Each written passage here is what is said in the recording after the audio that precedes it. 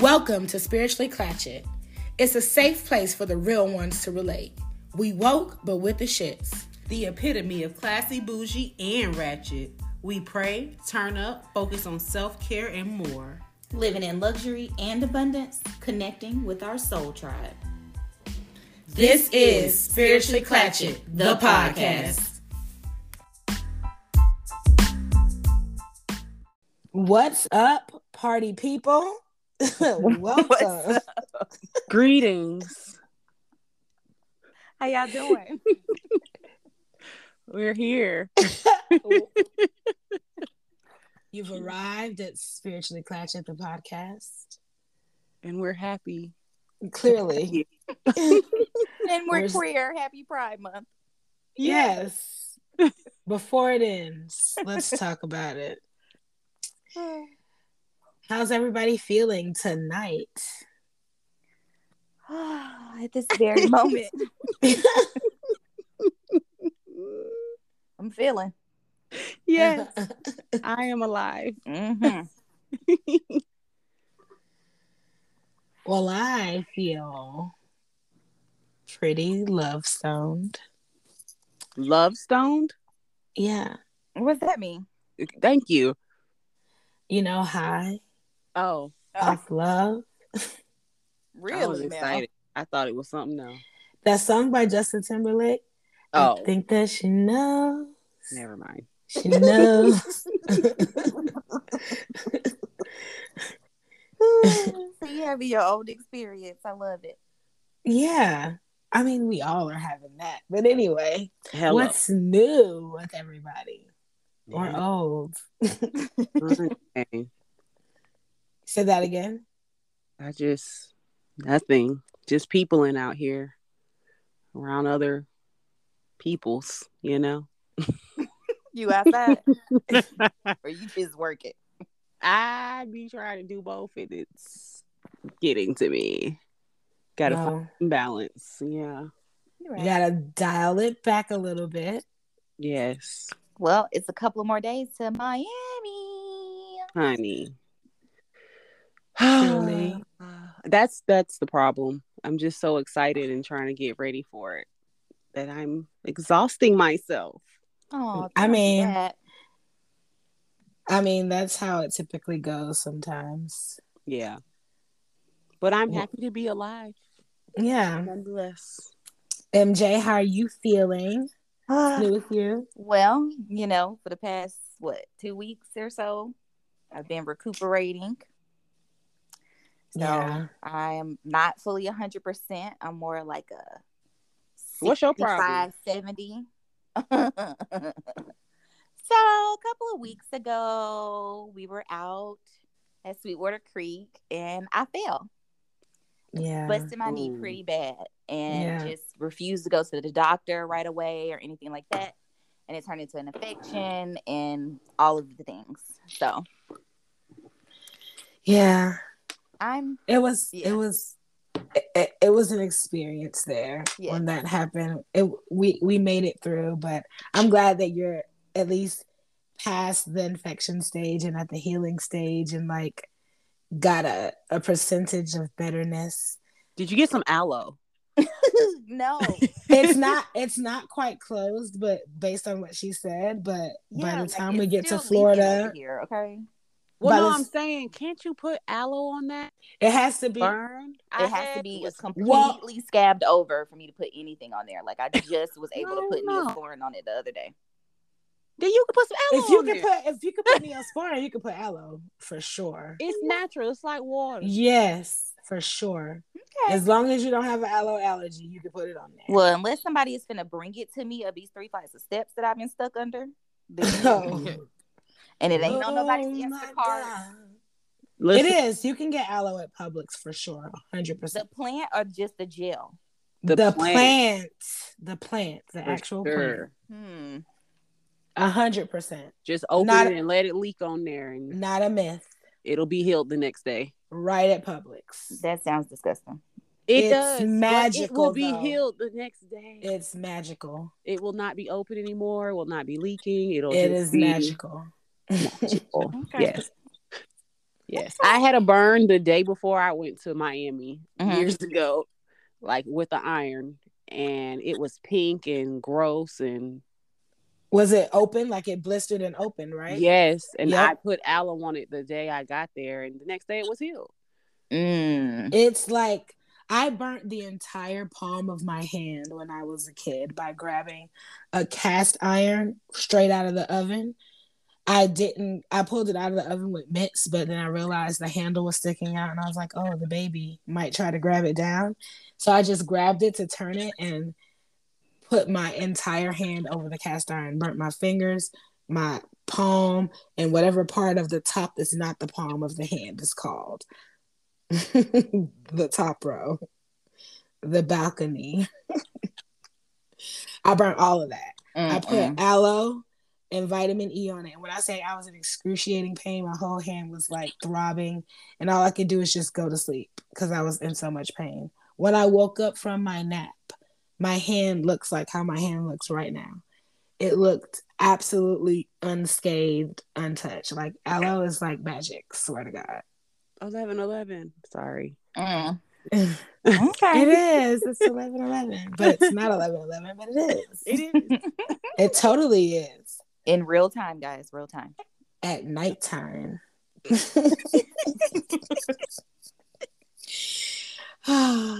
Okay. Let's get this show going. What is the word of the week? So, the word I have is gauche. Not to be confused with gauche, but gauche. G-A-U. It's an adjective, and it means lacking ease or grace, unsophisticated and socially awkward. And just in our, introduction, I thought of a sentence. I definitely didn't have no ghost at the list. Girl, where was it? My goodness, not ghost. It was funny, but we supposed to go be wild on the weekend. Like, okay. It's all right. Soul Tribe vibes. I get it. I feel like looking at the word, like seeing it, it makes me want to use it in a sentence incorrectly. I know, right? I kept thinking of using it as the opposite of what it means. And I'm like, no. Oh, like the complete opposite. Like, yes. Like fancy bougie. Like she's so gauche. Look at her. Well, you know what? You know what would be really funny though? Is if we like mean girl like a sarcastic. Yes, exactly. Like use it as a compliment, but really not. Like, oh gosh, I love your outfit. It's so gauche. Ooh, yes. Unsophisticated. Yes, girl, that wig is gauche. Now you know you just started something. It's happening. It's happening. It's gonna definitely happen in the very near future. And I hope I'm recording when it does. Go shawty, go shawty, gauche. So all of you out there listening, you make sure that you share this word. Say it with your friends. Say it with your chest. Oh. Use it with your friends. Listen, we already said what time it was. Bear with me.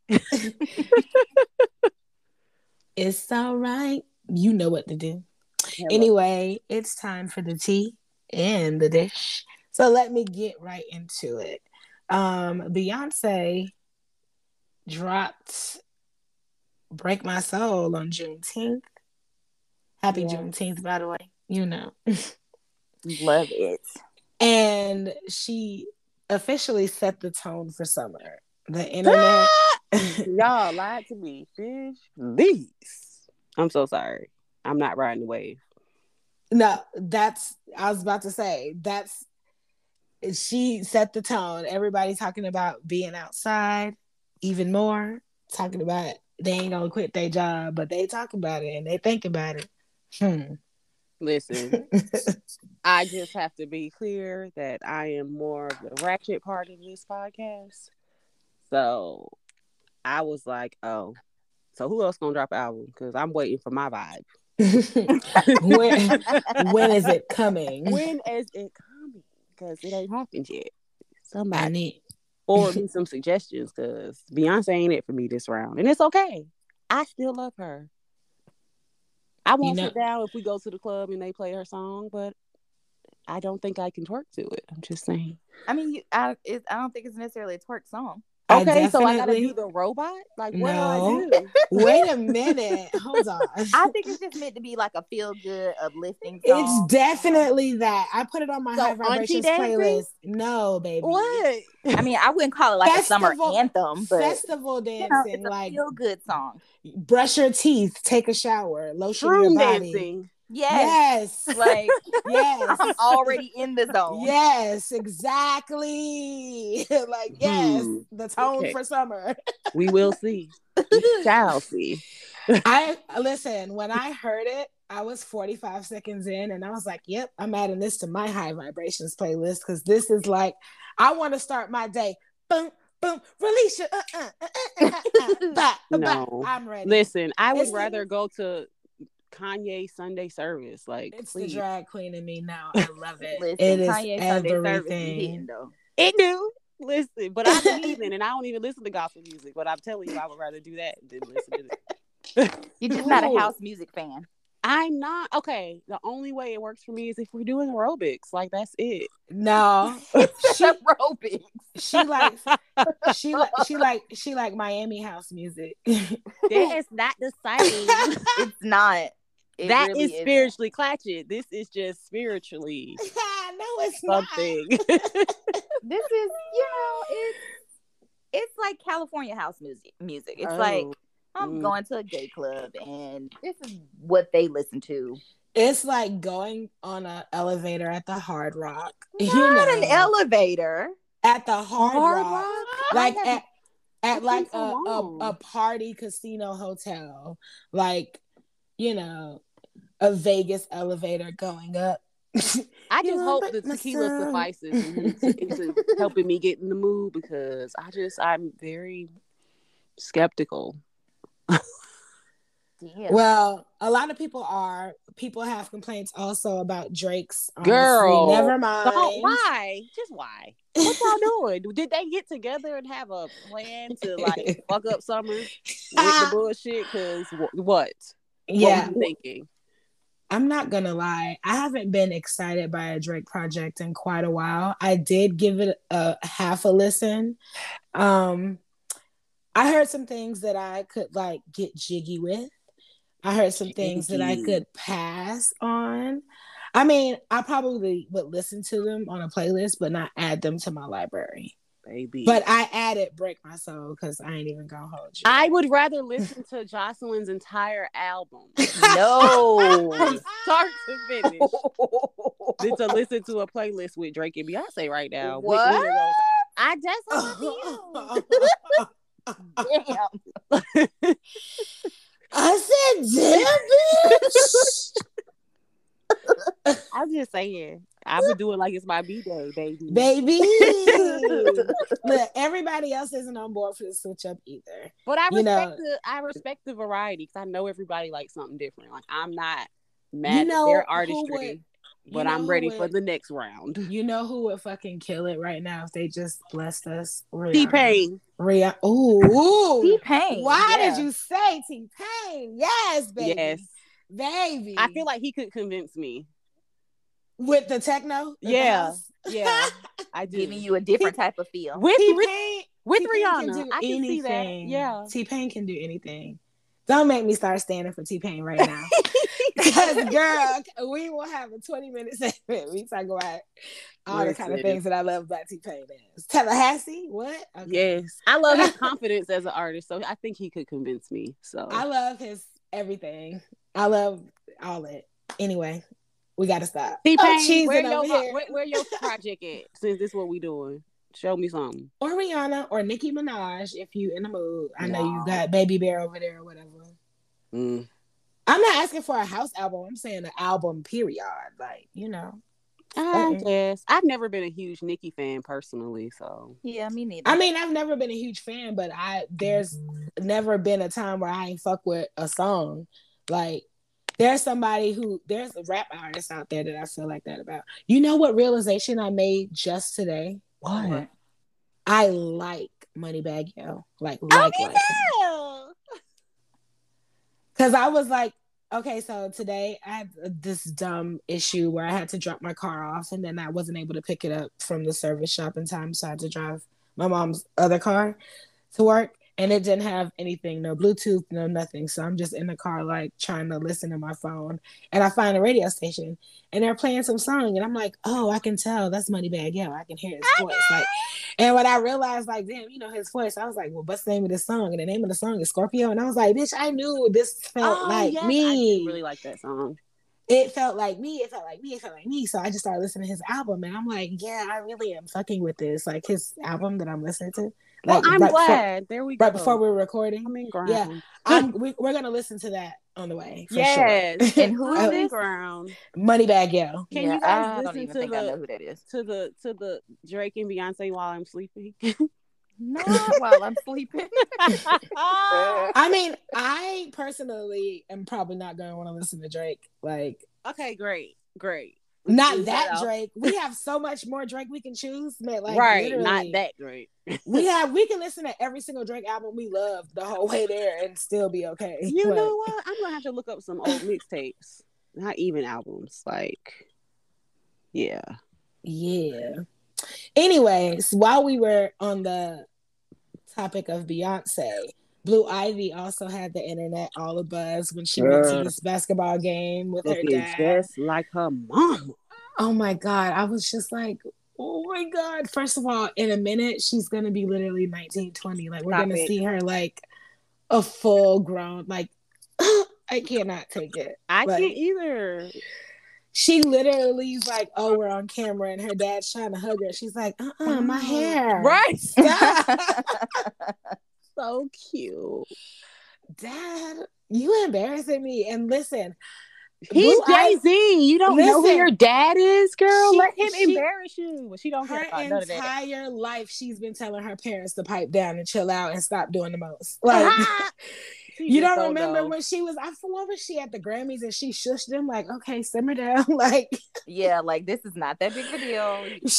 Stay like. I feel like she runs that house. What's her sign? I got to look this up. She was like, you gotta stop. Because she is definitely like the calm. She's just beautiful. All those babies are beautiful. That Capricorn. Oh yeah. That's actually not the case. Definitely not. But okay. Definitely not. She's the quiet to the storm. Listen, we got to find out what time because she's showing up a certain way. But there's something, the Capricorn is in there, and we just ain't seen that part. I don't know.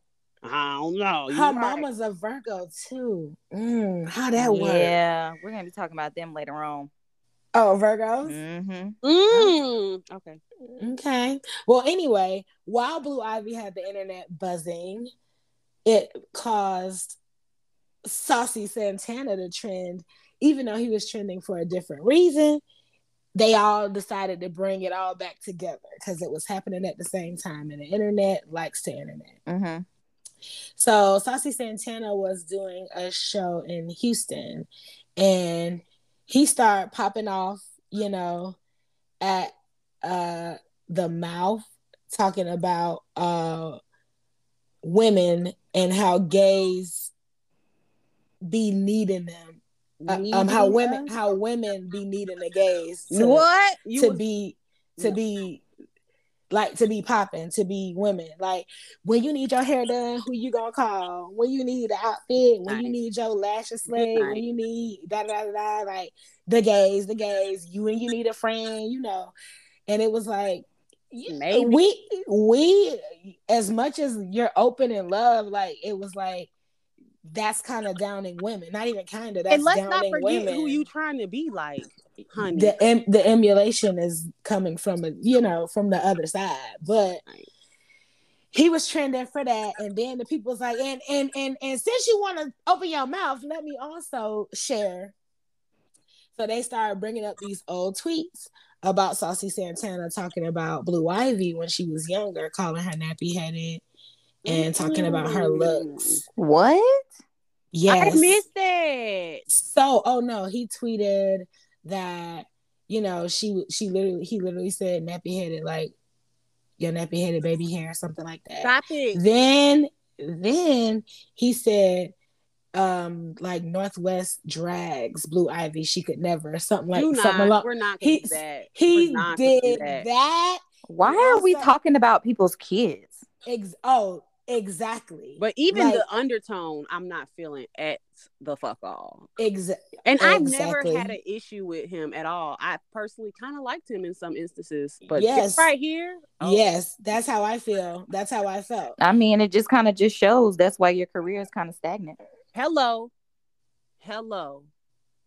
And he was literally just starting to build momentum. Yep. I was just mentioning the fact that he was pictured in the little freshman class, Double XL magazine cover or something like that. So he's starting to catch a wave even on the mainstream in that way. But you got to be aware of what you do. But he, standing on what he said, he basically said at that same show in Houston that he was not going to apologize, and he doubled down like, whatever, I said what I said type shit. You really talking about their kids? You said it. Okay. Yeah, but you know, he's not the first celebrity to get called out for talking about specifically Blue Ivy, though. It's one thing to talk about her, but that comparison is what really put me like in like gross. Yeah. No, but they're talking about her looks as well. I know that's not acceptable either. It's just to add, you know, insult to injury and first of all, as a grown ass man, certain things should be off limits. And this child ain't did nothing to you, so why you feel the need to tune your mouth up to say anything about anybody? They a grown ass man. Were they then though too? Because this is now probably 7 years ago, but that don't change what you said, right? You know? But there was a Vanity Fair writer and a Harper's Bazaar writer who were fired for having comments to say like, "Oh, Blue Ivy's probably going to need to get plastic surgery at a certain age." Like, oh yes, baby. What she said something like, or if they're smart, they'll do it while she's young. So, no, yes, like she takes after her father, like literally. She is gorgeous. I think I linked it. Listen.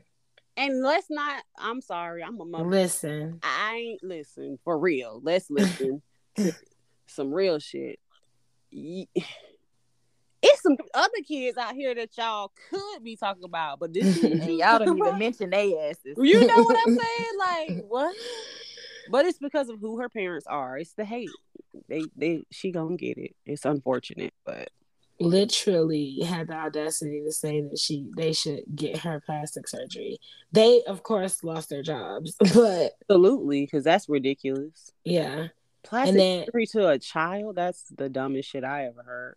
Any child, for whatever reason, unless your face falling off, like, relax.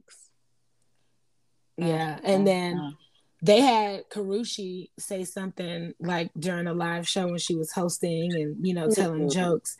And she was saying something from the mind of Blue Ivy, like, what is Blue Ivy thinking in this picture, And one of the last things she said was like, you know, something, and, you know, why my parents won't do my hair. No, ma'am.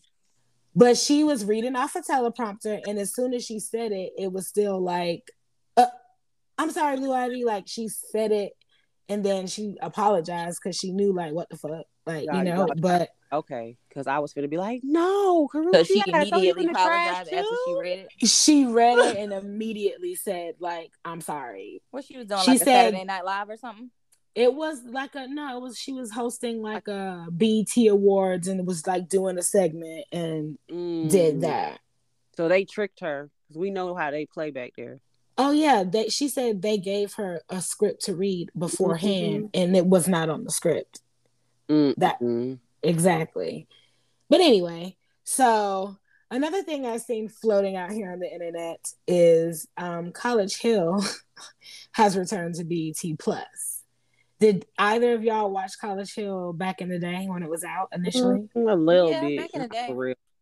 Yeah, I probably watched like 2.5 good seasons of it before I was on to something else or whatever.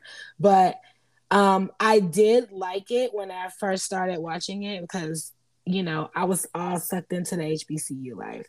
But this season is a celebrity season. So they have what? So they have pretty celebrities. interesting. Yes, I'm already like, I'm gonna watch it. when I saw the cast, I was like, definitely watching this. Who's on it? Make it make sense. Well, first they're at Southern Texas Southern University. And it's got Nene Leakes, Dream Doll, Ray J, Slim Thug, Lamar Odom, Big Frida, and India Love. In college? Right. Like these are what? I'm so confused. Wait, yeah, what? Yes, they have them in college, at college, and doing things on campus. Like so it's like a road rules type of show, not a world type of show. I don't even know if it's a road rules type of show. It's probably more like a. It sounds like it's going to be a challenge or. Yeah, it's not. Those are real different age groups and everything. Yeah, it's not a challenge. They're gonna be not. They're not enrolled as students, but they're gonna be on campus doing different things. Maybe some of them are gonna be working with like student government. Maybe some of them are gonna be working with the marching band or whatever, trying to learn a routine. Maybe, you know, it seems like check in and see what they talking about. It seems more like Made. Remember that show, MTV's Made? I want to be made into a HBCU student. And I'm just so curious. So are they going to be made into something? Or are they going to be helping make some people, you think? I don't know. I mean, it's actually out now. Okay. Premiered 6/27. And it's on BET Plus? Yeah, it's on BET Plus. I might have to find out, see what they talking about, because I'm not sure. Yeah, maybe, but I probably won't. I'll let you know.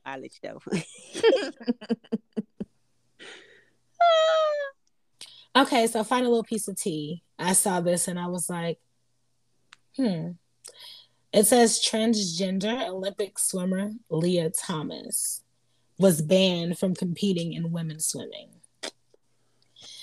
And I'm like, makes sense, but they have officially put in a policy for FINA, which is like the swim organization, and they adopted a new policy on gender inclusion, and it said they only permit swimmers who transitioned before the age of 12 to compete in women's events. How do they get that number? Because 12 is usually the age where you generally start puberty. Exactly. But I feel like that's too deep. Like, exactly. They basically are saying you need to they're saying if you haven't transitioned, it's not official. You paper. You already went one whole direction and you got to go backwards. So you still not all the way there. If you did it as a child, you created your situation from before it started happening. I just don't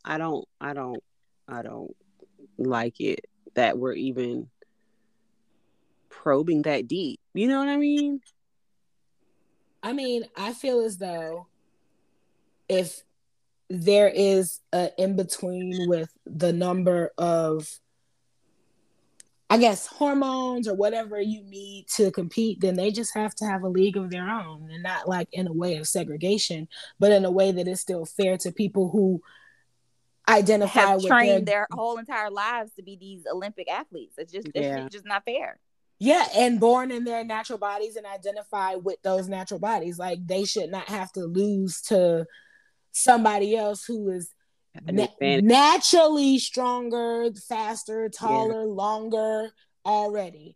You're in a women's swim team competing against some people probably 4'11" and 5'6", and you might be, 6'3". Oh man! Talk about I'm a woman. I'm finna swim, and it's like that's just not fair.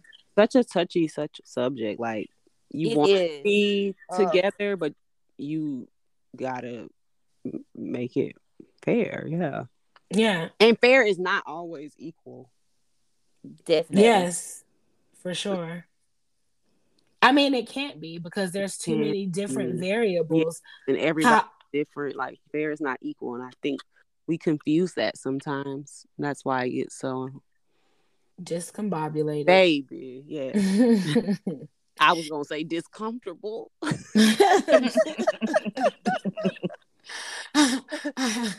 even uncomfortable, discomfortable. Discomfortable. How it feels. Discomfortable. We're not. That's how I felt about Gauche. I was like, that's how I wanted to use it. Go shit your ass down. I just wanted to use it so wrong. Like, I like it. But yeah, I think that what the FINA organization doing is completely like fair and considerate to the other competitors who have been competing, you know, from in that way from the start. The scientists are saying, though, if you have transition after the start of puberty, you have an advantage, and that's just unfair. So that's the way the cookie is crumbling, and that's what they decided to do. Aww. Well, yeah. I mean, it is what it is. It is. Until they have an athlete that has transitioned at the age of 12, and then it's going to be something else. Right. I mean, let's just be honest. Most parents aren't just letting their children transition. Right. That is, you know, that's a choice. Big controversy, usually. Even within households, I've heard and seen that it can be an issue amongst parents. Allowing, I feel like the only person that has made it kind of public to transition their child is what's that little girl that's on the TLC show, Becoming Jazz or something like that.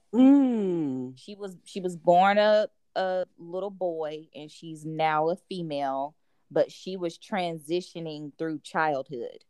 Wow. Yeah, like she had a whole entire show and everything on TLC. I'm gonna have to look at that because it definitely was very interesting because she has siblings. She has a whole entire family, a mother and a father. And to hear them make the executive decision to allow her to do that, that was a big step. It's so interesting because I'm just like, I have so many questions about how are you sure to make that decision now so early? Kids change so much. Listen, I know all the changes that I've made just since turning 25 to currently. So, right. I mean, and I've seen stories about people transitioning and then wanting to transition back. I've seen all kinds of things. However, really? Yeah. Yes, absolutely. Absolutely. Yes. Mm-hmm. Like, nope, this is not right either. Like, oh man. Yeah. I've even seen somebody. Have you guys heard of what is it called? Dang it. My mind just went blank. I had it in my head. It's a different name for multiple personalities. Really? Dissociative. Yeah, so I was talking to you about that, right? Dissociative identity disorder. Yeah. Because I was watching all those YouTube videos and stuff. Yes.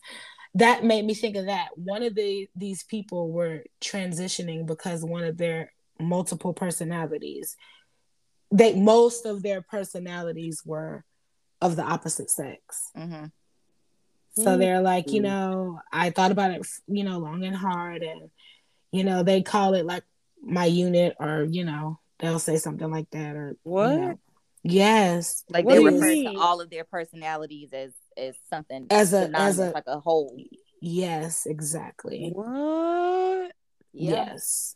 Ooh, you have to share this with me. Yeah. So the guy, I believe it was a girl. She was transitioning, but she's like, most of the, you know, genders in my unit are male, and I've just decided that, you know, I want them to, you know, be happy, and you know, they get me through all of these things, and I want to, you know, make sure, like, it was like, I'm literally going to do this for them. And I'm like, wow. And then I began to wonder, I don't want to go too deep. We need to end this segment. All right, but anyway, that is it for the tea in the dish. Bye. We'll be back with more.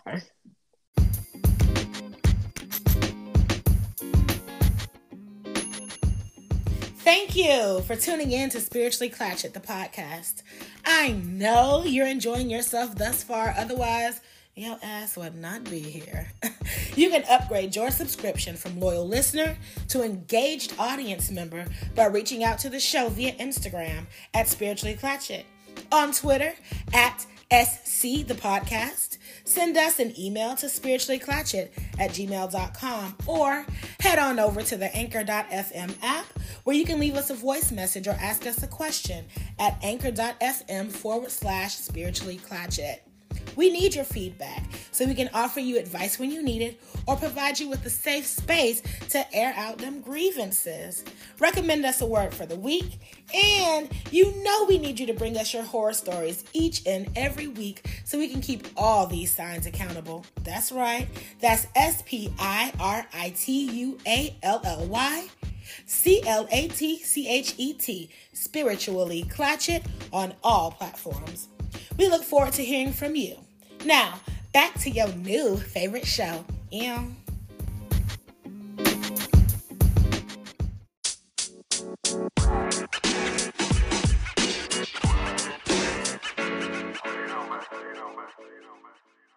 All right, welcome back. It is 11:11. 11.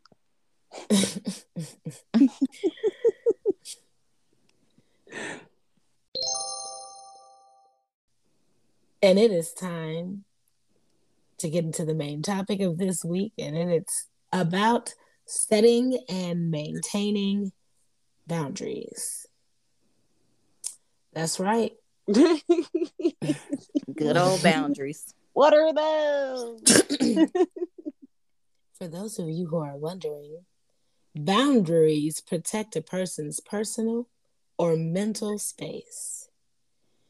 They involve the physical and emotional limits of appropriate behavior between people and help define where one person ends and the other begins. People typically learn boundaries during childhood within their families. Okay? So what people? I will honestly say I don't think I had a real idea of what my boundaries were, right, or even what those were.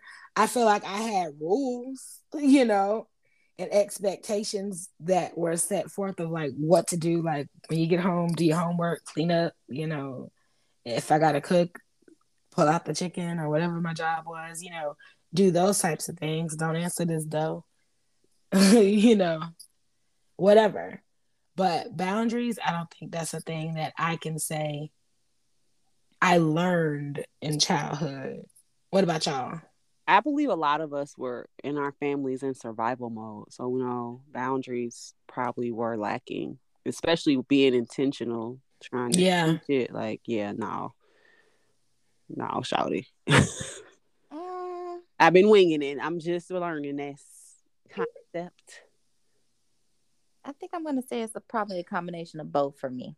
I think as a child, I saw my mother give boundaries. But boundaries in a sense of I now have this boundary because you've shown me, so this is my way of protecting myself. So it wasn't necessarily like I was, sat down and talked about what boundaries were. It was kind of just I was shown, mirrored. Yeah. Without having, like a conversation, an explanation or whatever. Yeah. Well, the first thing about boundaries is you have to have clear boundaries, and that's the ideal type of boundaries. That's the type of boundaries you want to have. Clear boundaries are clearly stated, flexible, and adaptable. There is warmth, support, and stability within the family, but each person is able to be assertive, communicate their needs, and develop individual interests. And family, relationship, whatever, you're able to assert yourself, communicate your needs, and develop individual interests. And those are clear boundaries. Feels warm, supportive, stable, but still, and still, actually, no buts, and still allows you to assert yourself, say what you need, and be your own person. Then there are rigid boundaries. Rigid boundaries are closed and inflexible, much like a wall that doesn't let anything in or out. Oh, that is me. God damn. Girl. There is less engagement and more isolation, both within the family and the outside world. It may be more challenging for family members to communicate needs and express individuality. Open boundaries. That's the next one. Oh, God. Why do I do this to myself? Put yourself out there. This is good. I mean, whatever. Open boundaries. Open boundaries are not as clear and might even be fuzzy or loose. It might be hard for an individual or family members to have their needs met. Families with open boundaries may be enmeshed and exhibit more codependency traits. That was it. That's what I was feeling. The attachment style definitely has a huge part in this. The initial boundary setting and all of that. Yes. So, of course, like everything, there is a healthy and an unhealthy way to be involved and do things and all of that. So, healthy boundaries allow each person in the relationship to communicate their wants and needs while also respecting the wants and needs of others. Examples of that are being able to say no and someone accepting that no, being able to honor the needs of the other person, respecting the other person's values, beliefs, opinions, even if they're different from yours, feeling free to share and disclose information, and feel as though you don't have to compromise yourself in an unhealthy way. There's always room for change and growth, but not in a way where you feel stifled. Absolutely. Mm-hmm.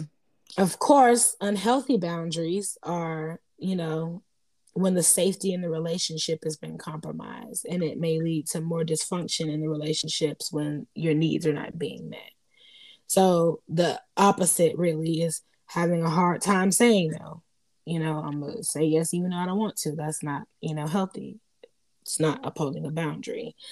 Having trouble accepting no from others, trying to cross their line, not clearly communicating your wants and needs, compromising too quickly, being coerced or manipulated very easily, or being manipulative to get somebody else to do something, and then oversharing personal information. Unhealthy boundaries can quickly turn into abuse, whether physical, sexual, or emotional. Either way, it's in a violation of your boundaries. Mm-hmm. So people who have been abused as children may not know healthy boundaries. They often grow up with the lack of control over their personal, physical boundaries. And they may repeat this pattern well into adulthood because it's familiar and comfortable. Yeah. I just wanted to say, just even tapping more into the attachment style perspective. I've recognized as of late that me being somewhat of an avoidant type of person with my that I tend to use my boundaries as an excuse to put up a wall. Yeah.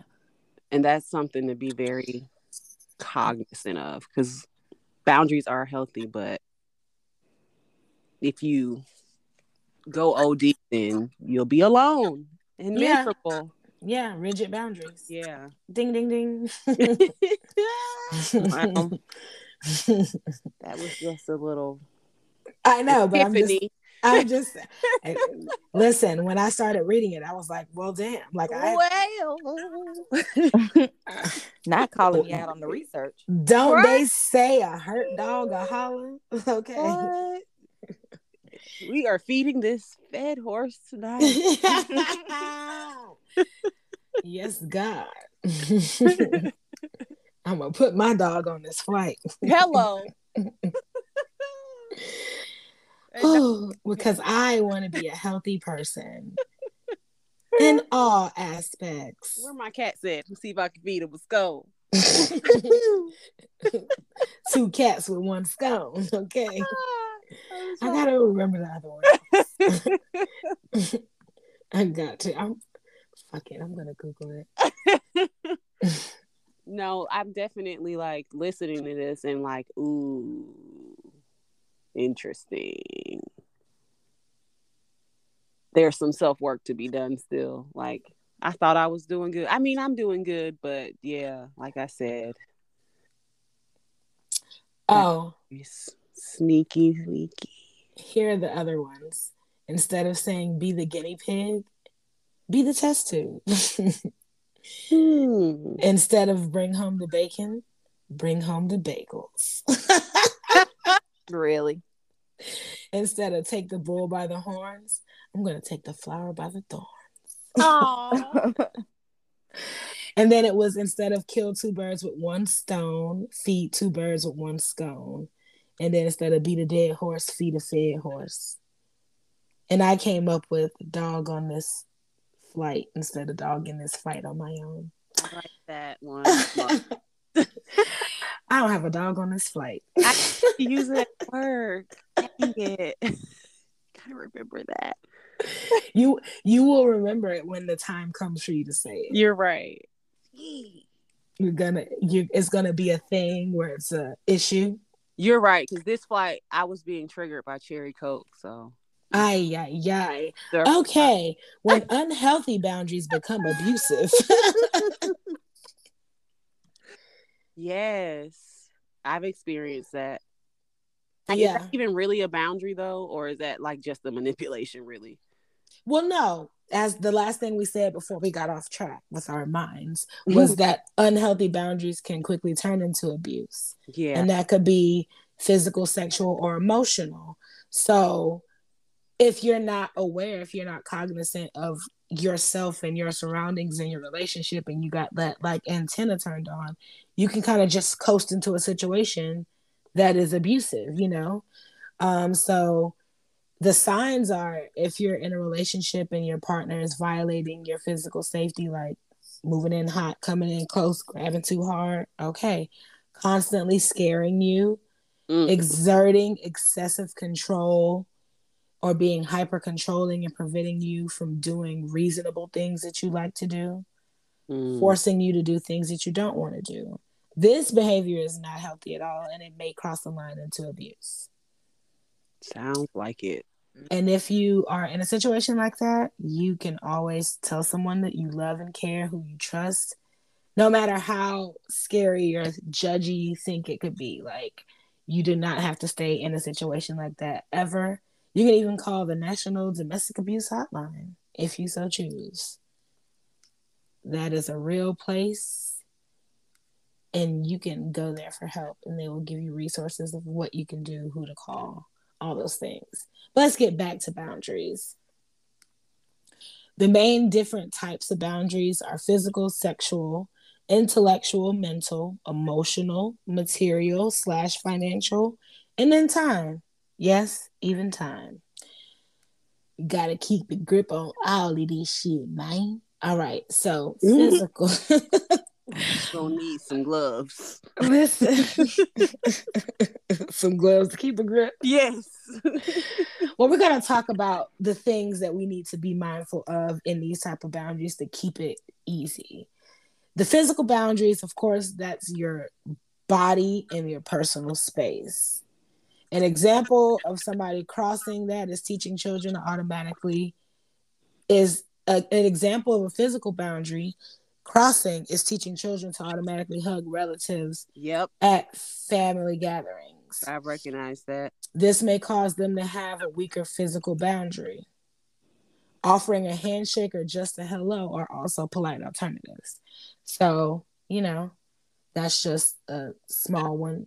And that will help even in childhood. Or if you're an adult and you were encouraged to do those things, you can say, like, I actually don't want to hug. I'm not really a hugger. How about a high five? How about a handshake? Fist bump. There's so many other things you can do. The kid and play dance, whatever. Okay, and then we have sexual boundaries. This, of course, includes your sexual self and your intimate personal space. Sexual boundaries include choices around the types of sexual activity, timing, and partners. These boundaries are crossed when someone pressures you into unwanted intimate affection, touch, or sexual activity. I definitely have had issues with those boundaries in the past, and I know where that comes from, but I've definitely worked on that, and I am firm in saying what I mean and meaning what I say now, and I'm happy that I've worked on that. And I'm not rigid about it, I can say too. I am just, it's a healthy, clear boundary. I don't want to do this. I do want to do this. Never mind. Okay, I was just playing. Let's go. I don't know. That's interesting. You've mentioned, like, you referenced that way. Like, I wonder, am I rigid in that manner? I don't think so. I feel very clear about that at this point in my life. That's good. Like, it's not even like a fear or, apprehension or anything. It's just like, this is my boundary, and right. This is yes. And that's how you know it's healthy and it's clear. You don't feel a way, and anybody who try to make you second guess that, then you'll automatically know you're not from my space. Yeah. So then, intellectual and mental boundaries. This includes your personal ideas, beliefs, thoughts.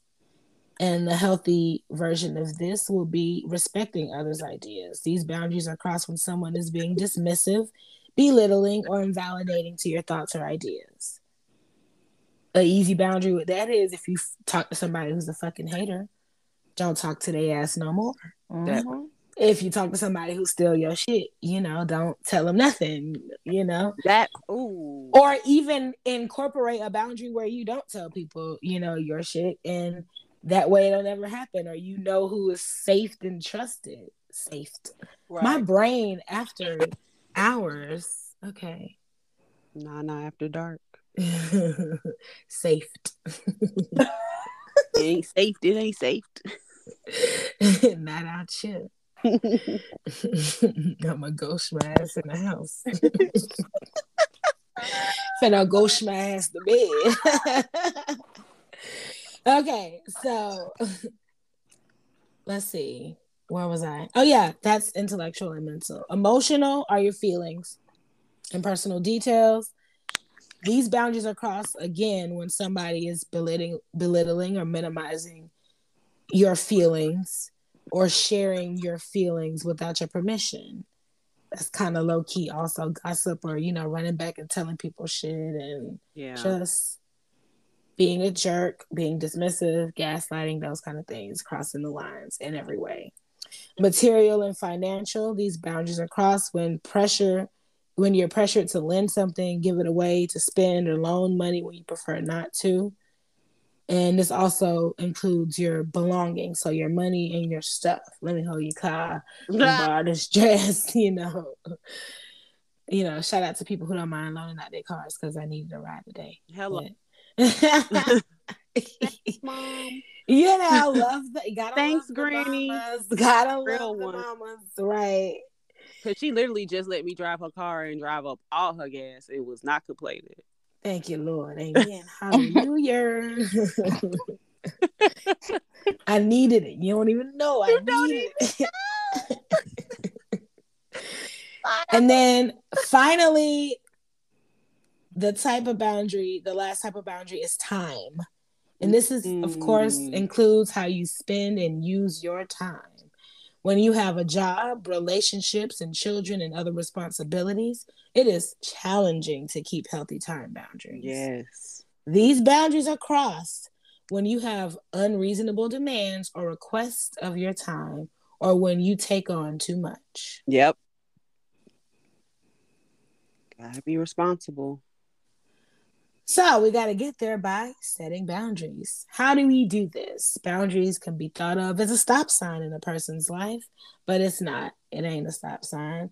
It's like one of the ropes with the metal stands. Like, this is a boundary. Wait, what? A rope? You know, like at the bank. That's like a boundary, right? The velvet ropes, yeah. Yeah. So you can them or move them, but if the wind blows, they don't necessarily fall over. Yeah, exactly. You can change things around. But these are the things you can consider, you know, when setting your boundaries, what your beliefs are, what your values are, particular cultural customs or family traditions, things like that, you know. What? I had a thought the next time somebody tells me some dumbass boundary, I'm like, that's a really gauche idea. I'm loving this gauche word. I'm not gonna lie. My hair is looking rather gauche right now. I have about 12 big twists in them. Oh my goodness. I feel like, you know. Anyway. So yeah, goal setting. Ask yourself, you know, what is the goal or the need in setting this boundary? Starting small is the next one, you know, things to consider. Because it might be difficult or uncomfortable. Focus on one thing, you know, of like, I'm not letting this happen no more. And, you know, be clear on that. And as clear as you want to possibly be, you know, so you can understand exactly where the line is and what it looks like, you know. Practice, you know, do it continuously, especially if you don't typically do it. If you don't have healthy boundaries, it's going to feel unfamiliar. You don't want to hold your boundary one time and then let it slide for another year. You know, it's a practice of consistently being treated the way you want to be treated, essentially. Because these are for you. Mm-hmm. So practice. If it makes you nervous, write out what you want to say beforehand. You know, look in the mirror. You know, do it like Issa Rae or like you used to do in middle school when somebody tried you. Like, you know, say your boundary. I ain't letting you hold my car no more. No more. Say it with your chest. No, I ain't no scrub. And then finally, just keep it simple. Like, don't overthink it. Like, again, we're gonna go back to the car because, you know, whatever. If you don't want somebody to drive your car, you know, you have to over explain it. Just, I don't feel comfortable with this anymore, so I'm not gonna do it. That's all. That's it. No, I don't want your salty eyeballs near me. What? What? I'm putting up a boundary. That's more like a preference. Wait, that's like, what? I'd prefer if you keep your salty eyeballs over there. No, you require you to keep them. You must. You must. You musty, really. I was just, oh my God. I said it. My mouth was open and I was laughing and you said it. You must. You musty. Oh my gosh, you're so mature. It's so gauche.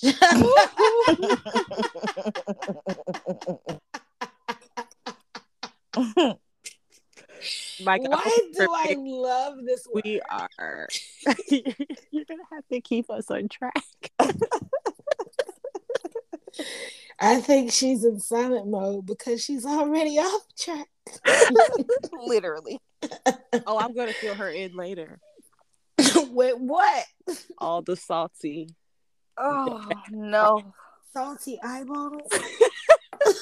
I still don't know what you're talking about. Oh, you It's do. fine. I Cherry do. cola. Oh God. Oh my God.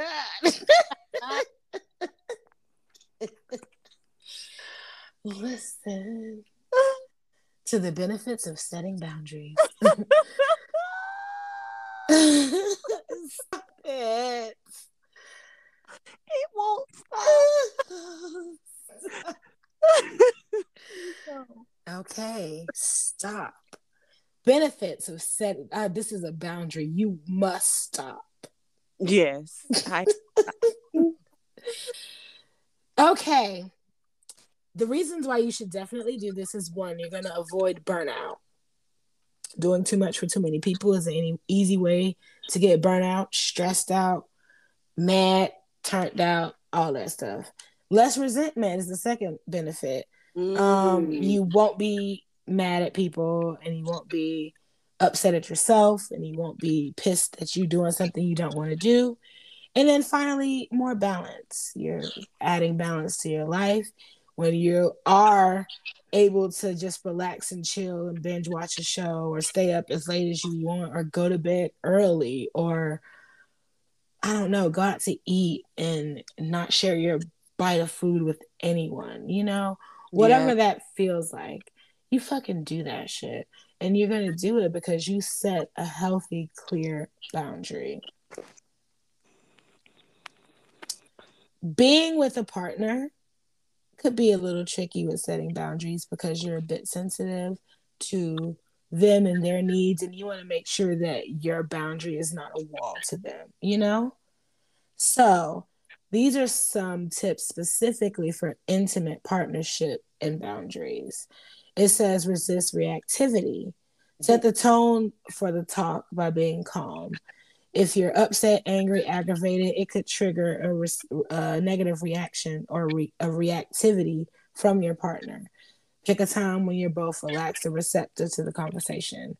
I've also seen a lot of couples have like a phrase or like a thing that they say when they want to have like an honest moment where, okay, this might hurt you, but we got to have this honest moment, you know? Mm-hmm. Like or a whatever. safe word. Yeah, or safe word, safe phrase, a sentence. Ours is Gauche. I want mine to be like, can we get nose to nose real quick? Like, aww. I know. I just thought of that. Mine will be like real shit. Right. I want to get touchy.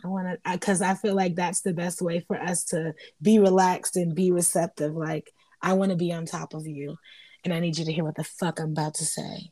Okay. Ooh, I like that. Is that overcrossing a boundary? They like me to touch them if they're my partner because that physical touch is, we got to do that. Okay. Second is avoid saying you. It can sound very accusatory, and that's typically a good communication tool across the board. I feel, and going from your point of view is much more easy for them to, hear from what you're feeling, what you're perceiving, instead of you do this, you don't do that, you did, you don't, so. Definitely sounds judgmental in that way. Mm-hmm, yeah. So again, along with the tone and, the calm, thinking about how you say it. And then also be fully present, right?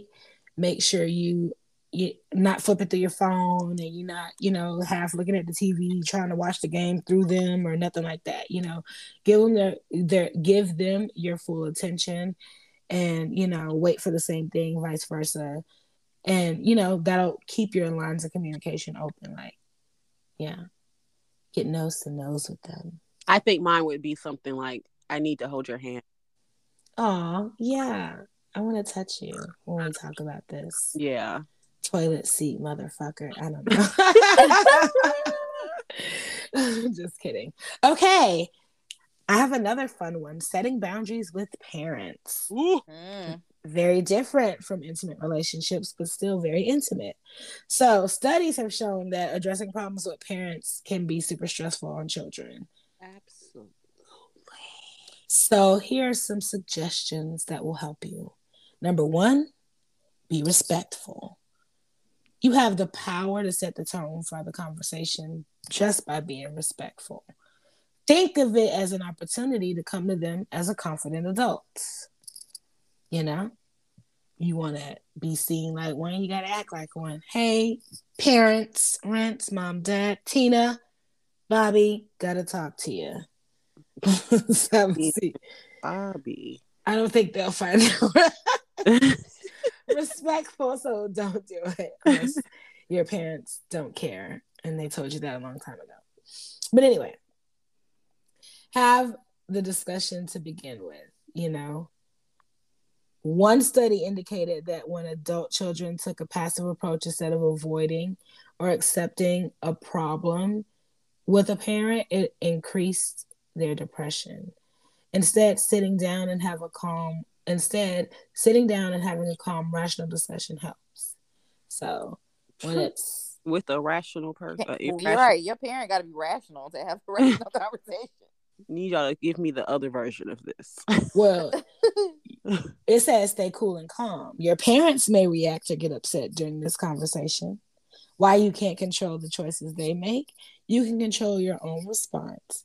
If you stay cool and calm, they may too. And then again, keep it simple. Pick a small number of things to address, such as the one that is bothering you the most, and focus on that.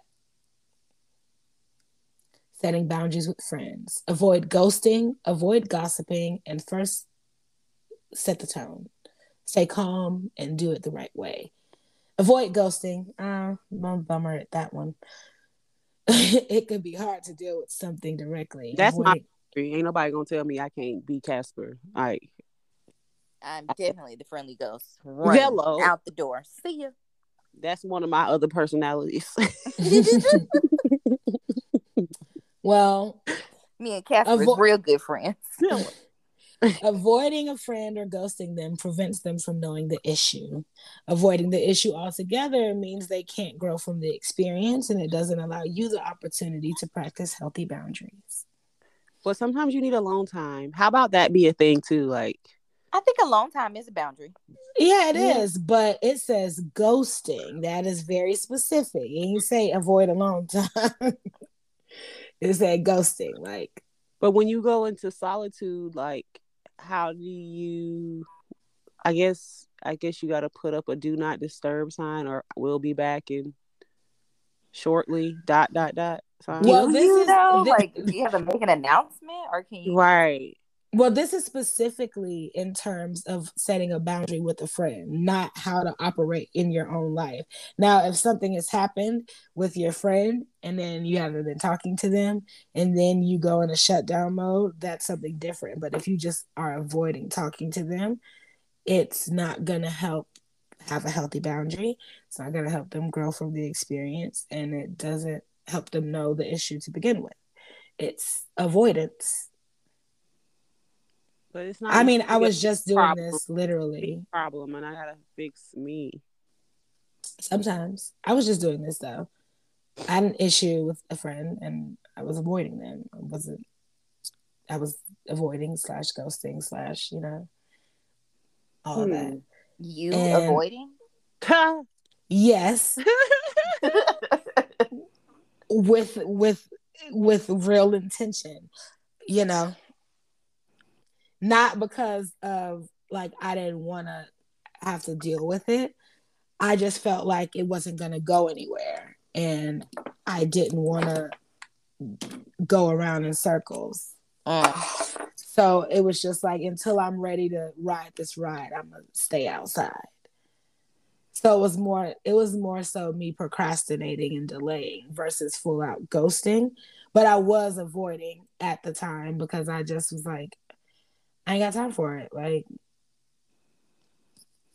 but is that really avoiding? I felt like that was a boundary that you just, set for yourself. Like, I feel like this isn't really gonna go anywhere right now, so I'm just gonna table it for a while. Same deal. It's like, I feel like reading this, that's what I did. Like, I'm looking at what it's saying, and that's what I did. When because it is because of some form of a boundary of me, being heard. And I wasn't heard in the way that I felt that I needed to be heard. So I was like, I don't want to try to have another conversation with you about this or something else when this last thing isn't even resolved for real. And it's not. I don't feel like I'm being heard for real. So that's basically what it boiled down to. So again, it wasn't like full out like I'm ghost, but I know for sure that I was avoiding having to deal with that because I don't know where that could go, where it is going, where it has gone, whatever. It was an unknown, and I just wasn't ready. I wasn't ready. I feel you. It'd be like, yeah. And then avoid gossiping. While it can be tempting to discuss friendship frustration with mutual friends, this can get back to your friend and potentially hurt them. How gauche. Sting. Yep. Very Marlo with mine. Like, I said it to your face, though. Like, what do you mean? You know I said it. I said it last time I saw you. Yeah. All right. And then finally, setting boundaries at work. And I know a lot of people find that very difficult too, just because you don't want to shit where you eat, but also you don't want to be shitty. Hello. I got it somewhere. I think it's easier for me to set boundaries at work than it is in my personal life. Well, you've already worked in a management and leadership position. So you had to do that walking through the door from the gate. Somebody who's only worked on the side of, one part of the chain of command, they don't have to necessarily show up in a way where they like, I'm about to set some boundaries and, you about to lose your yeah, just go over there and do that. Go stack the boxes or whatever. It ain't too many boundaries if you like the people who work at a warehouse and they drive the trucks, the little forklifts. Mm-hmm. Yeah, like if you have to clock in, you have to take a break at a certain time. You have to go to the bathroom. You have to park your truck. You have to put you can do all that on your own. There's not really too much involvement with somebody else unless y'all gotta do a team lift or some shit, Other than that, you could be on your headphones, riding around, picking up, dropping, doing your thing. Whereas, managers, supervisors, team leads, all of that, they gotta do more peopling. Mm-hmm. But anyway, you gotta set boundaries with yourself, first of all, for work and how you want to show up as an employee, and not just I'm a do a good job at work, but a time to stop, a time to take a break, a time to go home, not getting off work at 3:00 but staying at work to 7:30 because you filing something. That goes back to boundaries with your time and boundaries with your things that you need for yourself. Secondly is the chain of command. Be mindful of the chain of command at work. If you're having a problem with a colleague or manager, you can't speak to them directly.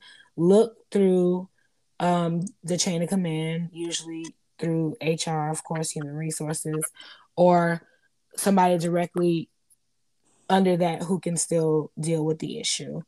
And then, of course, avoid gossiping because people like to gossip at work too, especially people who work in those communal jobs. Maybe we're all working at Walmart or the call centers. They know everybody's business. Girl, I'm going to find out some business. I'm just kidding. I like to be informed.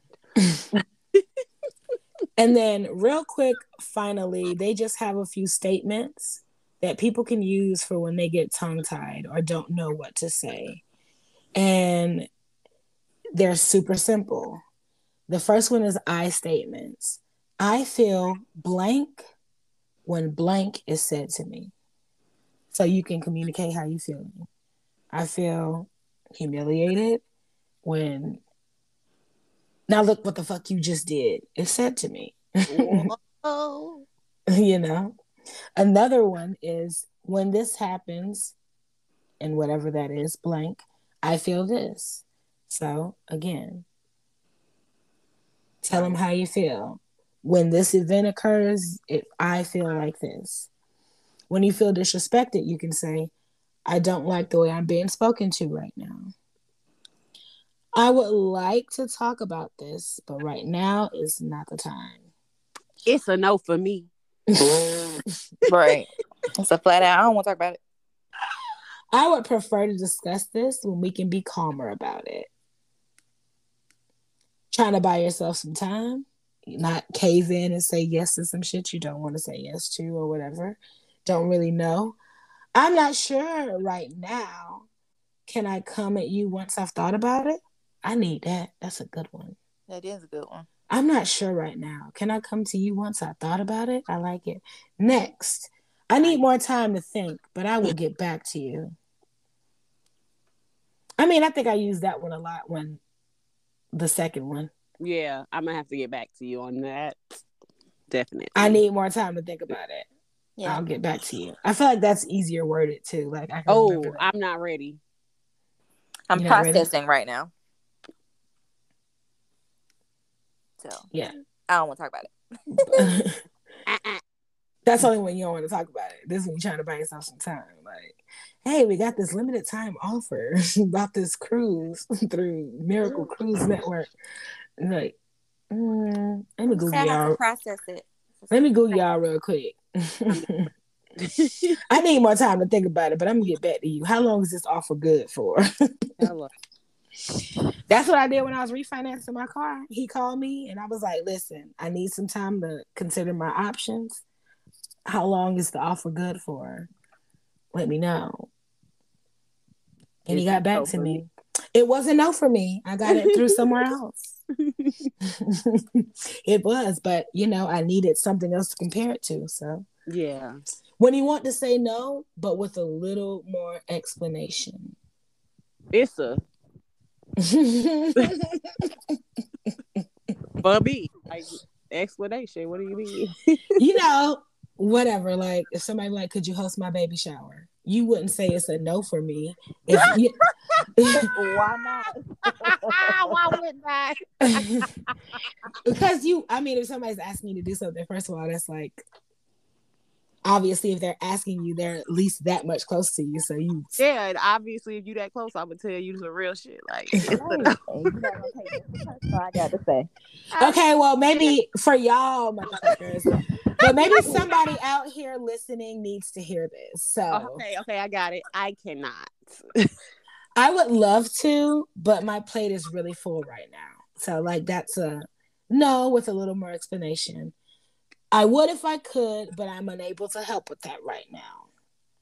No, I really appreciate the invitation, but I'm not interested in participating. Yeah, I just feel like, but kind of just discredits whatever I just said nicely first. I mean, I just like to just say no. It's no, but with a little explanation. It's not changing it. I can't even do that. Right. Okay, so you can. So I can't even do that. That sounds good. No, you can put the main part in the front. You could say, "I'm not interested in participating, but I really do appreciate that invitation." You can start there. Start with the other side. I'm unable to help with that right now, but I would if I could. No, I just can't do it right now. My plate is really full right now. Otherwise, I would love to. If it's who called me Becky, it's like shouting, no. I just can't. Well, anyway, boundaries are the limits of appropriate behavior between people. Oh, that's a good one for boundaries, for real. I just can't.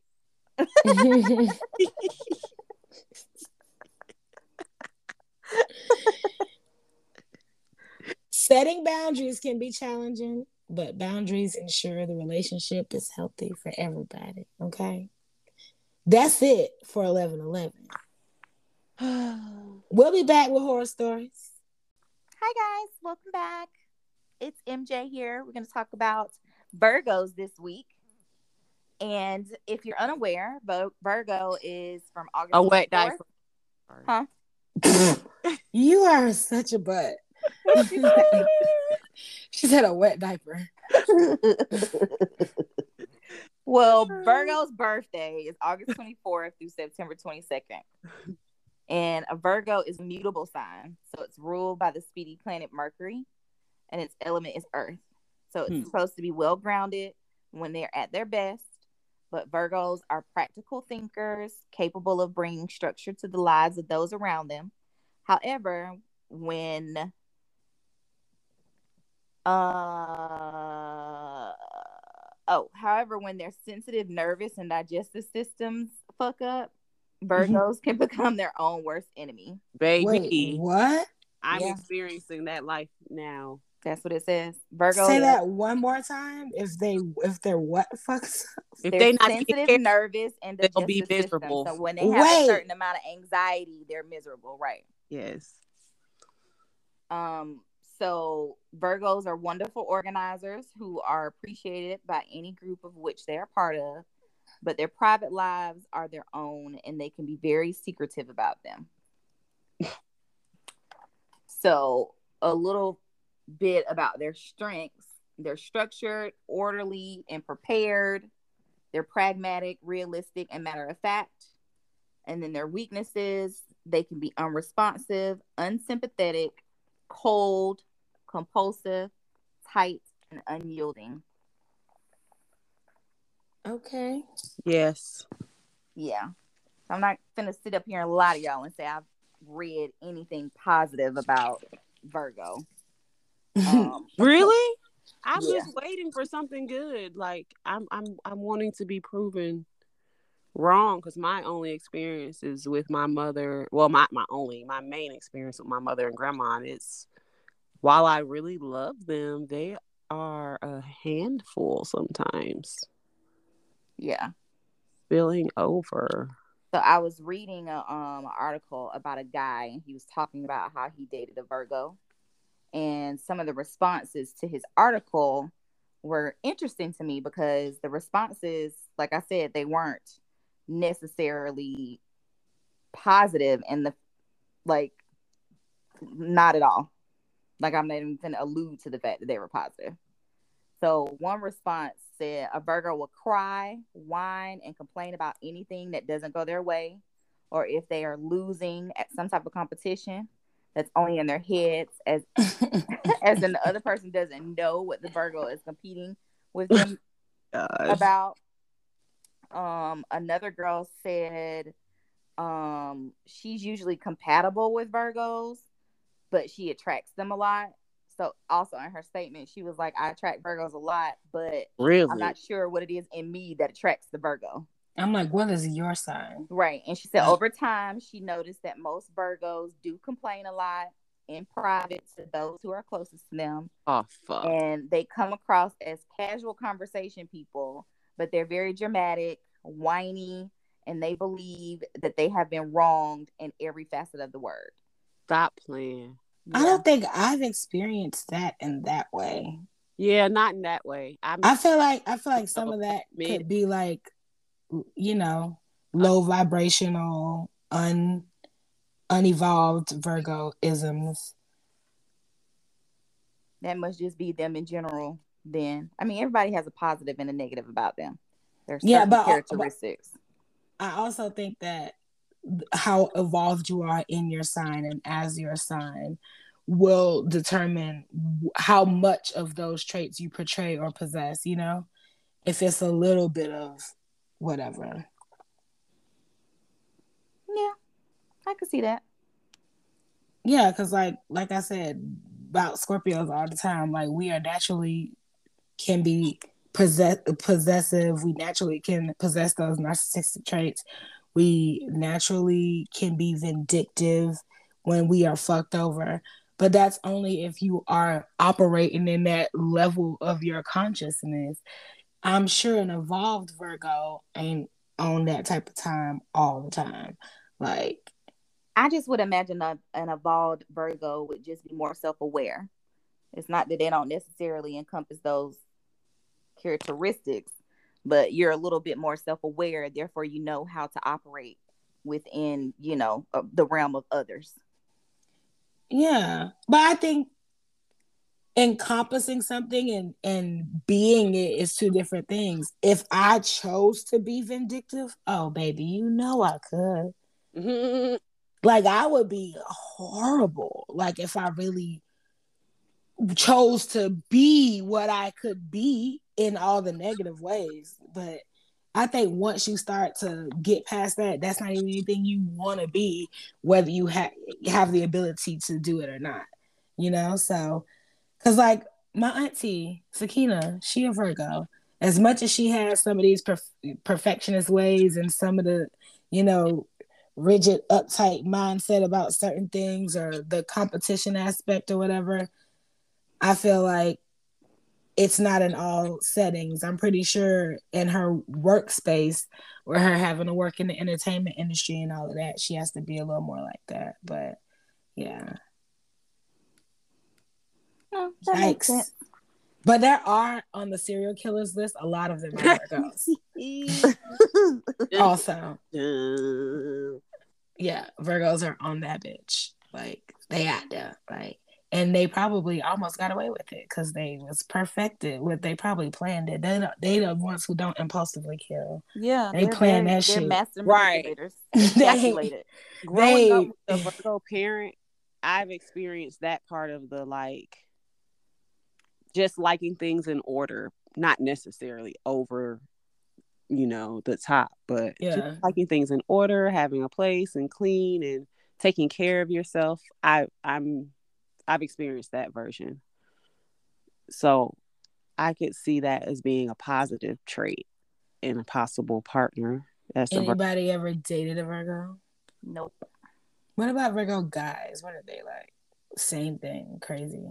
Yeah, pretty much. Because that was just a general oversight of Virgos. That was just a general oversight. But I mean, if you want to get into like a Virgo romantic partner, yeah, we could do that. It says, I'm quite curious to know. You know, the fringe benefits of Virgo romantic partners become apparent when scheduling travel, making arrangements and reservations, and planning for the future.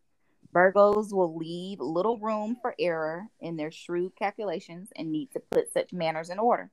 Sometimes you will wish they did not need to pin down everything so precisely and left a bit of wiggle room for last minute changes. But for the most part, they will spare you a lot of time and trouble. Generally, Virgos serve the relationship rather than their partners and strive to preserve its integrity as well as its limits. That kind of sounds like a Sagittarius a little bit. Psych. You know, in regards to serving the relationship as opposed to their partner in the relationship. A Sagittarius woman? A Dr. Daddy Wilson Sagittarius. Yes. Yeah, okay. One of them. Yeah. Lies you tell. It's all for the good of the relationship, not for the person that I'm in the relationship with. Oh, I'm a little... So, yeah. That's cute or whatever. It is. It just, yeah. I don't think I would necessarily want to date a Virgo. Earth signs. I'm pretty cool with them. I've never dated a Virgo. I've definitely dated a Taurus and a Capricorn. Several Capricorns, tons of caps, all caps. Nothing but cap. You know. I don't think I've had the experience to be with a Virgo. I think typically water and earth just work well together anyway, so most earth signs I tend to be able to get along with, even if they have a hard exterior. I'm nothing but water. I'm gonna soften you up and I'm gonna mold you like clay, baby. It's not a problem. But yeah, so I mean, if it's any Virgos out there, fuck with me. You know what I'm saying? Us. Hashtag water babies. Yeah. What's up? Yeah, I'm a fire sign. I think I'm gonna pass on y'all. Scorched earth. Scorched earth, baby. It works, you know. It's fertile grounds over here. Bad. Yeah. But the ashes could really be great fertilization afterwards. You know? I mean, you know, maybe from a volcano. So maybe from standpoint. from all the ash. Okay. She said, explosion. I have lava for your earth, you baby. know, right? It's a slow burn. Hey, it is what it is. Wow, there are actual volcanoes that exist in real Right. life It's with natural. lava Okay. that come from somewhere, like hot red lava. Yes, The it's floor is real. lava. Sorry. Is that it for That's our horror it. stories? That is it for horror stories. All right, y'all. Well, we will be back to wrap up the show. All right, y'all. We are back, and it is time for advice and grievances. And first of all, I just heard this story, and I was like, they ain't asked my opinion, but we gonna get our opinion asked anyway. I'm putting this shit on here. So here's a story. Here's a situation. This man calls into, I forget which show, he calls into some talk radio, and he's like, all right, so here's my deal. My wife got an inheritance from her deceased uncle. Already sound like, never mind. Go ahead. This inheritance was quite healthy of an inheritance. It was enough so much that the wife paid off all her debts with it. Anything she owed anybody. Student loans, car, old this, that, and the third, credit card, everything paid off completely. Mm-hmm. The husband, who has been married to her for, 8 years, 9 years, 10 years, something along those lines, and has been the main provider, asked that she use some of the money to help him pay down some of his debts. Like, hey, could we use some of this towards maybe some of my student loans, maybe whatever, my medical bills or whatever, could we do that too? Yeah. And she was like, nah, this is my money. Wow. Okay, now. This for me. No, she didn't. My uncle left this over here. And I was just like, okay, so I feel as though we all feel the same.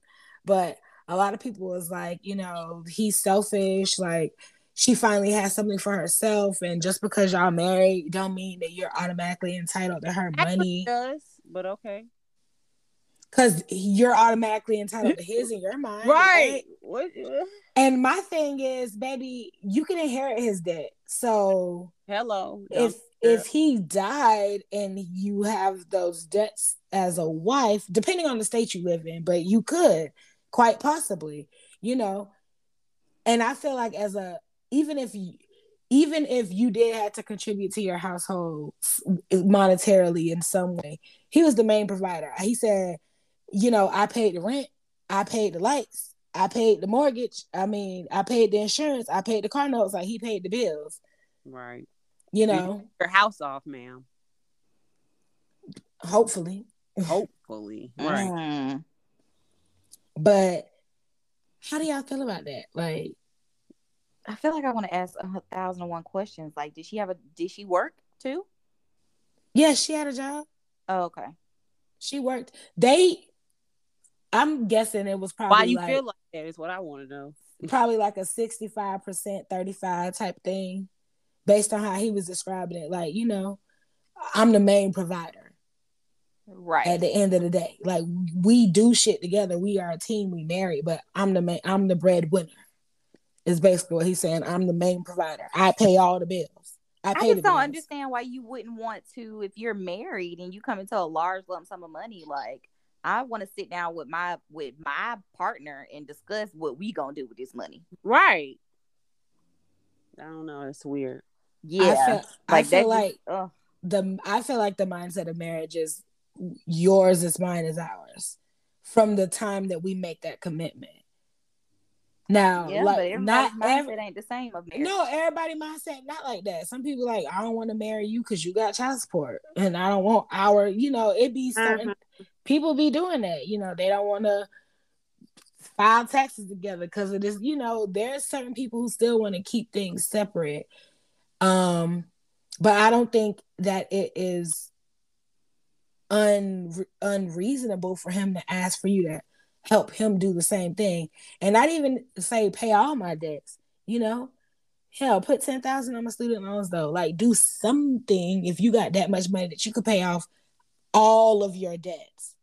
Let's assume her debt was $55,000 and she has, he said, more than 4 times over that amount that she got. She might be trying to leave him, so I feel like that's what I was just gonna say. That's kind of the exit plan. That's the only, like, that's because I don't know how you could be that selfish and remain in a relationship not thinking it's gonna change how they feel about you or look at you at the very least. Yeah. I feel like that's the only sensible thing. Like, you already feel like this shit is over with, the relationship is done, and now Uncle Jim Bob left me with the ranch and the money. I'm about to bounce. I'm finna go. But I mean, because I can't imagine a woman, especially women being who we are and how we are, loving her man, appreciating her man, riding and rocking out for her man who do for her, and feel like, nah, fuck you, bro. I'm finna go. It's like, plenty of women out there that feel that way though. For a man who they don't appreciate them, and I'm pretty sure that has shown up many other ways. Yeah. Before the inheritance came, if that's the case. If you don't appreciate me enough to give me help and support when you have the ability to do that, whether that's financial or not, you probably weren't doing that before. Right. Because I mean, why would you be willing to hold your man down beforehand and pay the bills and contribute how you were contributing? I'm pretty sure all the things she probably contributed were the things that she liked to have to do. I'm gonna do the internet and the cable and the, get the gardener to come put some more whatever annuals, those types of things, which that's fine. But at the end of the day, do you have appreciation honestly to what your partner is doing? Right. Their part that they're contributing. Like, it's supposed to be a team effort. Yeah, I thought that was crazy. I was just like, I don't agree. And if you try to make an escape plan, sis, I don't know your life. That man might be trash, and he paid the bills, and he might be a toxic man who think that's all he's supposed to do is pay the bills. Definitely, I don't know. It has, I feel like it's more underlying to that. He probably This is a perfect example of what the question I be asking. Like, what he be telling people about me? This is probably the type of shit he say. I mean, yeah, because it was the husband who called in, so he's going to tell the story from his but the way he said it sounds real fucked up on his behalf. If this is straightforward, like, I mean, if it's just cut and dry, regardless. I mean, come on. Okay. But if he's a grandiose narcissist, baby, go somewhere, sit down, mind you. Because I'm finna take this shit, then leave. Hello, then leave, and that's just that. Yeah. Okay, so here's one from Aviana. It says, my roommate of a month is now telling me that my boyfriend is not allowed at our apartment anymore. So allow me to elaborate. My roommate and I just moved in together on the 1st of June into an apartment where my name is the only name on the lease, bills, utilities, and tenant insurance. The hell kind of roommate you got? I mean, it might be like they can't get on the lease or they don't want to because it's going to be short term. Everybody don't have a roommate agreement or a roommate lease who gets a roommate, I mean, I just did that and we lived together for years, so. But anyway, my boyfriend has a camp job where he works 8 hours north away from me 2 weeks at a time with 1 week off. So getting to see each other when we can is important for us and our relationship. He did show up at my house when I wasn't answering the day he got back from camp to see me. But my roommate told him to leave peacefully, and he did. She said she didn't mind us hanging out after that. When we do hang out at my apartment, which is entirely in my name, bills and all, we stay in my room as much as possible as not to inconvenience her. Sometimes we cook, but when the food is ready, we tidy up and scurry back off to my room. He's only been over a few times the past month, maybe 3 nights total. Yesterday, she tells me she moved out of where she was because she didn't want to be around, essentially, men. And also mentioned she doesn't know why, but she's uncomfortable and doesn't want to leave her room when he's there.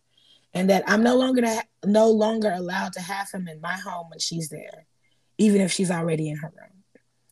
As much as I feel the need to respect her comfort, I can't help but also feel a bit unfair. We ain't noisy. We don't even do the deed in my house, not to increase her discomfort, as she is asexual. He's the only person that I brought over to my new apartment, and she done brought all her friends and family, sometimes without permission. Family is different. What is the best way to handle this? I know her, and I have to have a discussion. Yeah, it's a no for me. You gotta go. They said, well, Aviana said they don't have an agreement or anything like that, but what should I do? Please help. You just said no. She should tell her, Ariana, let your roommate know, baby. I can respect your wishes of not wanting to have him around, and we'll stay in my room.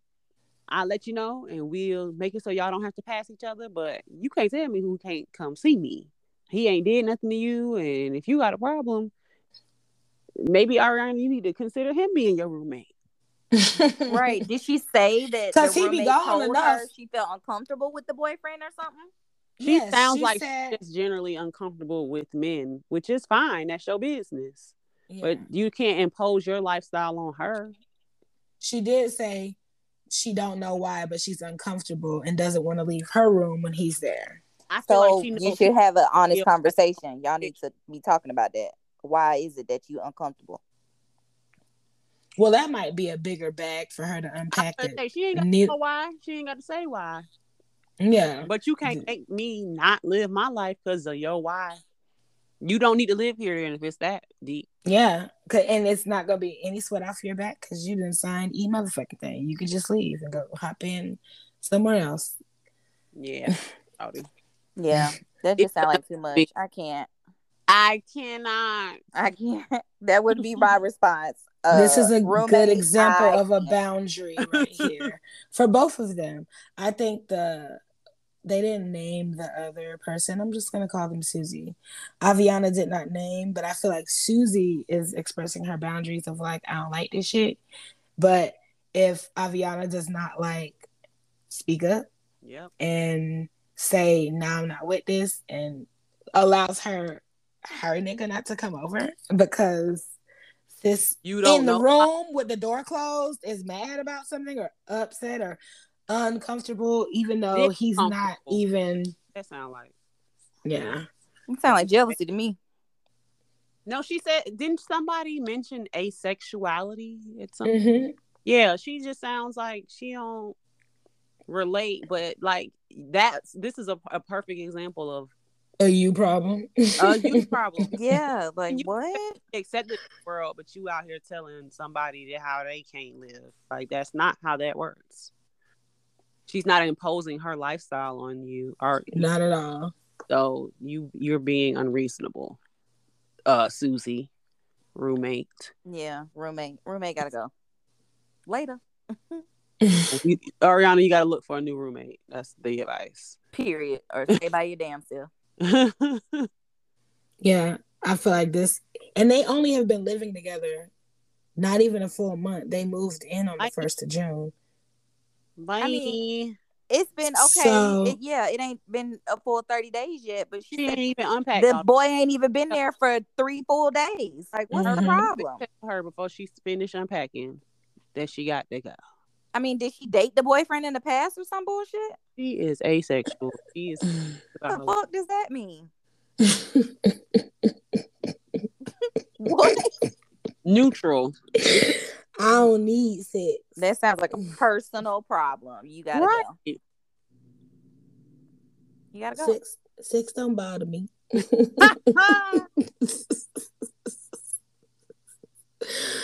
Oh God. All right.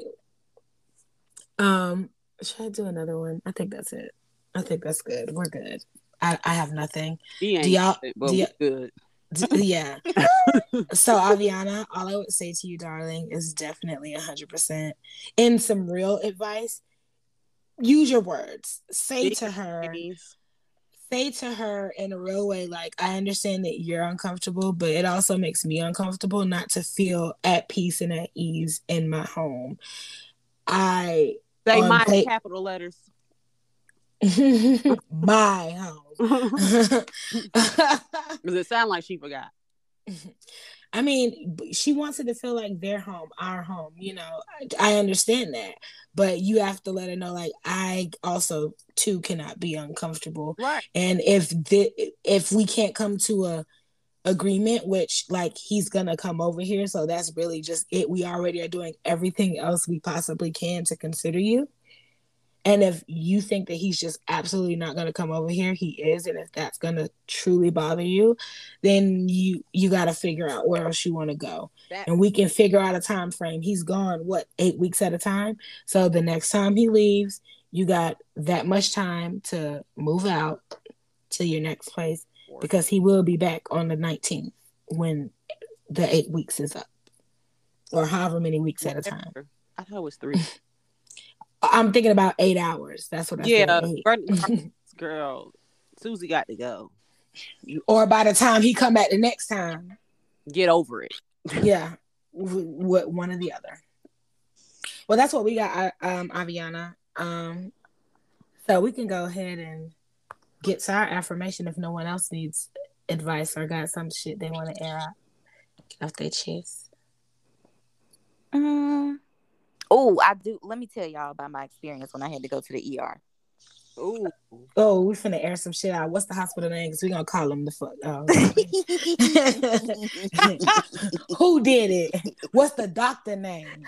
You getting aired out today, Dr. Patrick Doctors.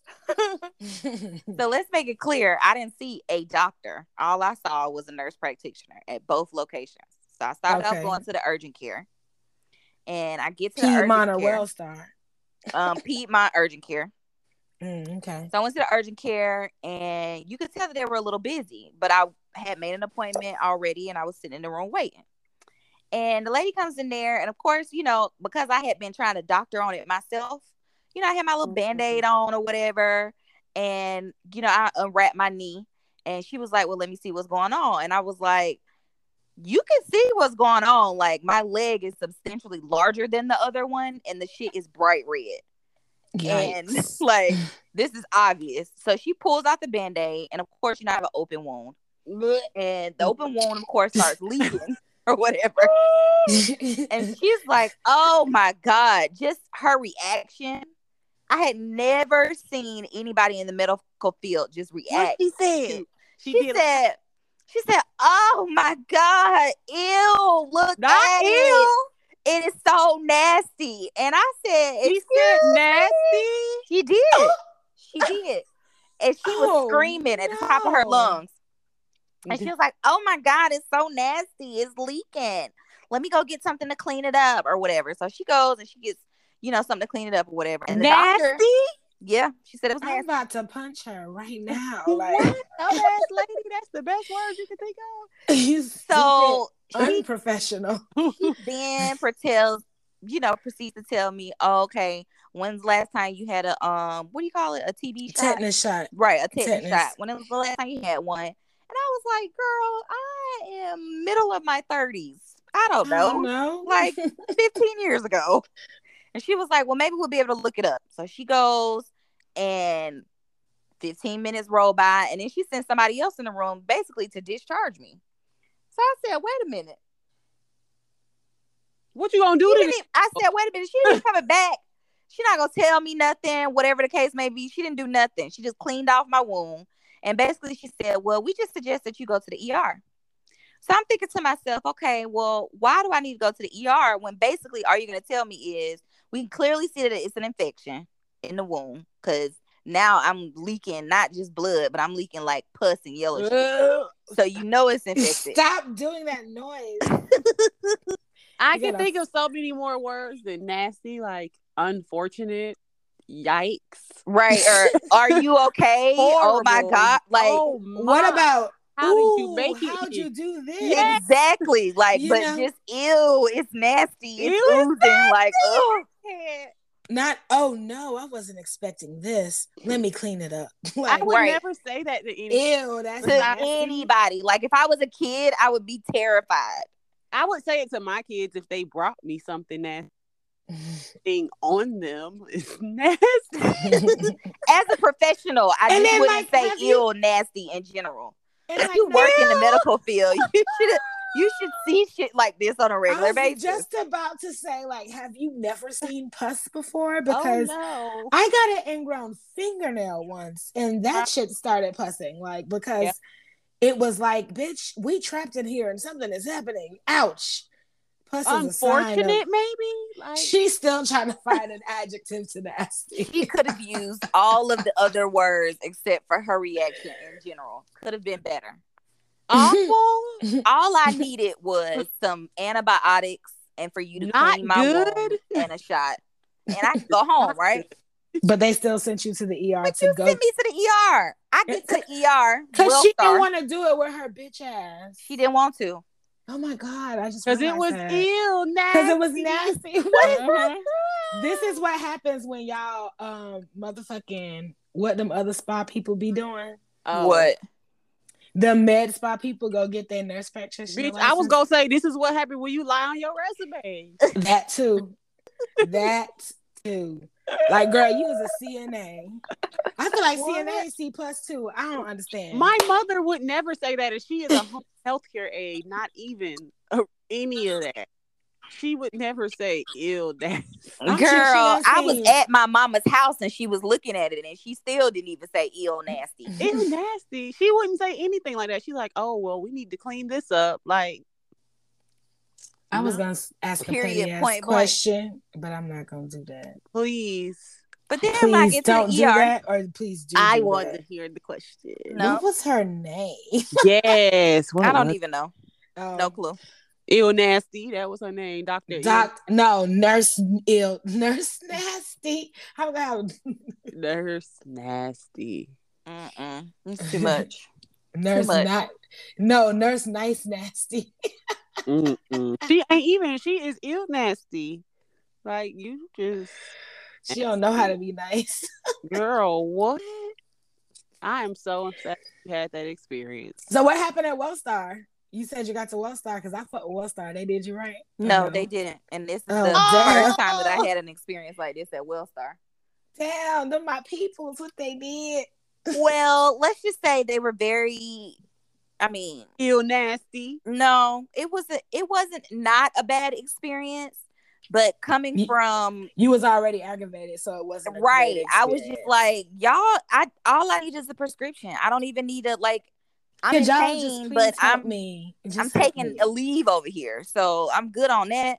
I just need you to make sure that I get my little tetanus shot and some antibiotics, and I can go on by my life. So basically, all of these doctors' offices and these nurses' stations is gauche as fuck. Right. Just real shitty. Real shitty.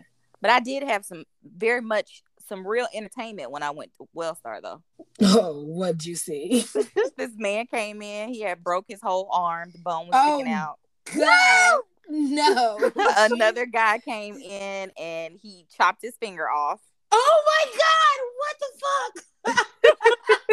fuck? Girl.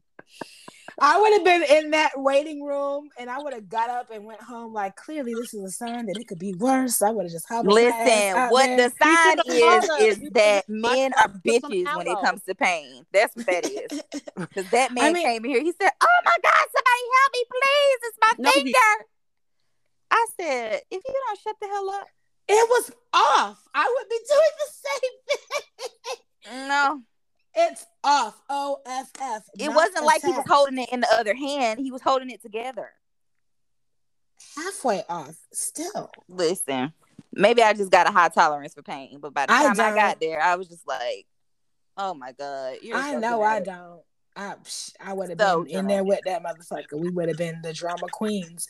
I would have been the smiling face. He would have been the crying face. We would have been in that bitch dramatic together. No, he would have showed you, and you would have said, "Ew, nasty." Not ill, nasty. Like, who's what? What the fuck? That sounds so like 1991. Right. She might as well take that shit off and say Doodoo Brown. Like, what? Nasty. She should have took it off and be like, okay, Miss Jackson. Too much. Because you nasty. Good night. Yes, that would be good too. That you got the affirmation. In the spirit of setting boundaries, the affirmation is, I am not here for it.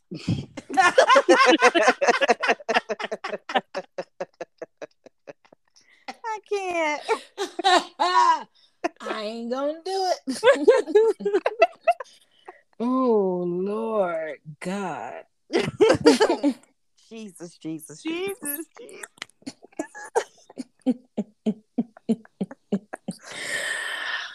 Okay, y'all. Well, this wraps up this tantalizing nighttime teasing episode of Spiritually Clatched, the podcast. Ew, that's... We will actually be back before you know it with another episode. So we will catch you then next week. We out. Later.